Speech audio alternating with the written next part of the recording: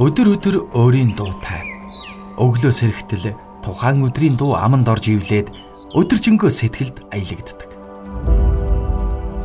Зарим өдрийн дуу хачин инээдтэй, бүр багадаа хэлд орсныхоо дараа арай ядан сурсан туулааны тухай хоёр мөр. Эсвэл бүр авцалдаагүй. Даавууны тасархай мэт тийм жаахан хэсэг байх нь ч бий. Тухайн өдрийн дууг хүн өөрөө сонгодгүй. Дуу харин өөрөө түүнийг олж ирээд байдаг мэт. Бизнесмэний ширээний 98.9 ном. Бизнес радио 98.9.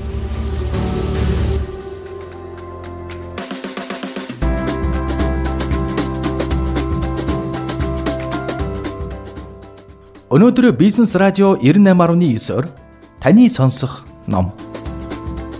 Viral Loop. Зохиолчийн тухай. Зохиогч Адам Пенненберг Нью-Йорк их сургуульд сэтгэл зүй заахаас гадна тус сургуулийн бизнес эдийн засгийн хөтөлбөр хариуцсан захирлын туслахаар ажилладаг юм. Энэ номыг уншсанаар та юу олж мэдэх вэ? 2000 онд шинжлэх ухааныг сурталчилдаг Кембриж их сургуулийн эмч судлаачид Naked Scientist хэмээх баг Элвис Преслиг дуурайх сонин бизнес гаргасныг дурдаад энэ үзэгдлийн хөгжлийнх нь вирус хэлхийг хошин маягаар харуулжээ. Тухайн үед дэлхийд даяар Элвисийг 85,000 гаруй хүн дуурайж байв. Хамгийн сонирхолтой нь энэ тоо 1977 онд түүнийг нас барсны дараа ердөө 170 байсан юм. Энэ нэрчээрээ явбал 2019 он гэхэд Элвисийг дэлхийн хүн амын 3/1 нь дуурайж эхлэн хэмээн хошигнсон байв. Гэвч вирусын хэлхээний тухайд инээдэн биш юм. YouTube, Google, Facebook гэсэн интернет аваргууд энэ зарчмаар тархсан. Энэ маягаараа бол 30 жилийн дараа гэхэд интернетэд холбогдох боломжтой дэлхийн хүн бүр Facebook-ийн хэрэглэгч болох юм. Ийм өндөр өсөлтийг юугаар тайлбарлах вэ?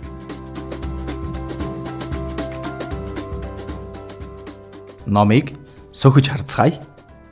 2000 оны намар Джеймс Хонг, Жим Янг хэмээх 20 настай хоёр залууд би халах нь үгүй юу гэсэн нэртэй хэрэглэгчдэр аль эрэхтэй эсвэл эмэгтэйн царайлаг болохыг шийдвүлэх вебсайтныг энгийн санаа төржээ. Ингээд интернет орчноос цуглуулсан хэдэн 10 зургаар 2000 онд сайтаа нэв. Хонг анхны хэрэглэгчээр 42 найзаа урьсан ч тэр өдөр уг сайт руу 37,000 хүн нэвтэрч 200 орчим зураг нийтлсэн юм. Харин дараагийн өдөр 100,000 гаруй хүн тус сайтад зочилсон байна. Энэ мэтээр ачаалал улам нэмэгдэж эхэлсэн тул Хонг болон Янг хэрэглэгчдэд шин зураг саадгүй нийтлэх боломжийг олгохоор сайтаа Yahoo-г ашиглаж эхлэв. Улмаар тэд арилжааны хостингийг бий болгосон нь хоёр залуугийн хувьд маш зөв алхам байсан юм. Дараагийн 6-7 хоногийн туршид хэрэглэгчдийн тоо 3 саяд хүрч хэрэглэгчдийн оруулсан зураг 3,000-д хүрсэн юм. Hong and Yang компани сурталчилгаагаар сайтаа санхүүжүүлж байлаа. Ийхүү 3 сарын дараа гэхэд сайт $100,000 орлоготой шилдэг 25 вебсайтын нэг болсон юм. Энэ үед Hong, Yang хоёр сайтаа илүү боловсронгуй болгож нэрийг нь солиод зөвхөн зураг нийтэлдэг Ophoto сайттай нийлүүлсэн байдаг. 2001 онд хоёр залуу Meet Me хэмээх 2 дахь сайтаа гаргажээ. Энэ сайтаараа дамжуулан өмнөх сайтын хэрэглэгчид сарын $6 төлбөр төлж бие биетэйгээ харьцах боломжтой болсон юм.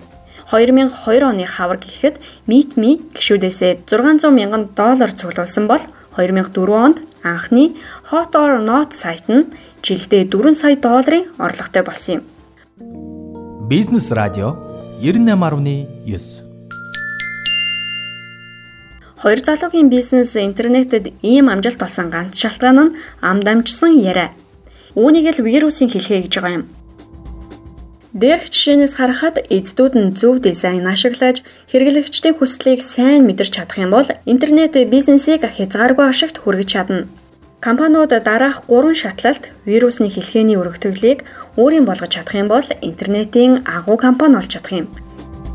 1. Вирусын хэлхээ. Энэ нь шилжилтийн тоог нэмэгдүүлэх замаар нэгээс нөгөөд шилжих хэрэглэгчийн тоог нэмэгдүүлдэг механизм. 2. Вирусын сүлжээ. Сайт өргөчгийн хэрээр хэрэглэгчид бүлэг үүсгэж эхлэх явц. 3. Вирусны хоёрлсон хэлхээ. Энэ нь вирусны сүлжээ, вирусны хэлхээ хоёрыг тэгтгсэн механизм юм. Хэрэглэгчид нэмэгдэх тусам вирусны хоёрлсон хэлхээ хурдан өсдөг. бизнесмений ширээний 98.9 ном. Хүнсний зорилттой хуванцар сав үйлдвэрлэдэг Tupperware компани интернет бий болохоос ч өмнө вирусын хэлхээний ашиг тусыг хүртдэг байсан юм. Errol Silas Tupper нь 1949 онд галт тогооны хэрэгсэл үйлдвэрлэж томоохон сүлжээ дэлгүүрүүдэд нийлүүлж эхэлжээ. Энэ үед өрх толгойлсон ээж гарамгай борлуулагч Brownie White түүний бүтээгдэхүүнийг Флоридад борлуулж эхэлснээр Tupper-ийн бизнес өргөжөж эхэлсэн төвхтэй. Тухайн үед Brownie грекийн гадаа үдэшлэг зохион Stanley брендийн гэр ахуйн бараа зардаг байжээ. Харин Tupper-ийн бүтээгдэхүүнтэй танилцсанаас хойш үдэшлэгийнхаа нэрийг Poly T хэмээн өөрчлөн Tupperware-ийн хуванцар савуудыг зарах боллоо. Удалгүй хүмүүс ийм загвараар Tupperware-ийн бүтээгдэхүүнийг орон даяар борлуулж эхэлсэн юм. Хэдэн жилийн дотор хэдэн мянган эмэгтэй борлуулалтанд зориулсан үдэшлэг зохиодог болов.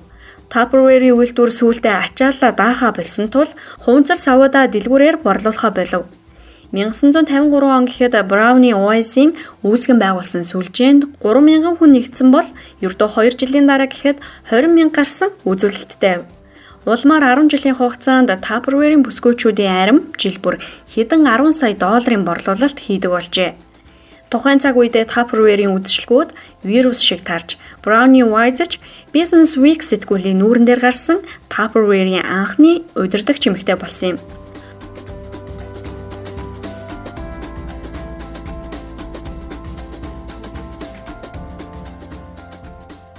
Өнөөдөр тус компани 2.2 тэрбум долларын эргэлттэйч интернетээр 2 хүрэхгүй хувийн борлуулалт хийдэг агуу компани болж хувирчээ. Tupperware-ийн үдэшлэгүүд одоо ч зохиогддог бөгөөд ялангуяа Латин Америк болоод Азид вирус шиг тархаж байгаа юм. Ийхүү бизнесийн ертөнцид маркетинг вирусын хэлхээний аргуудыг өргөн ашигласаар байна.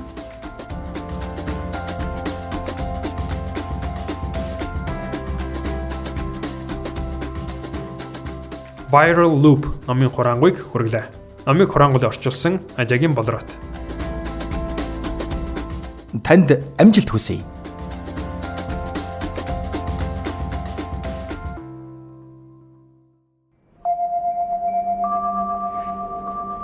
Өдөр өөрийн дуутай. Өглөө сэрэгтэл тухайн өдрийн дуу аманд орж ивлээд өдөржингөө сэтгэлд аялагддаг. Тухайн өдрийн дууг хүн өөрөө сонгодгүй. Дуу харин өөрөө түүнийг олж ирээд байдаг мэт. Бизнесмений ширээний 98.9 ном.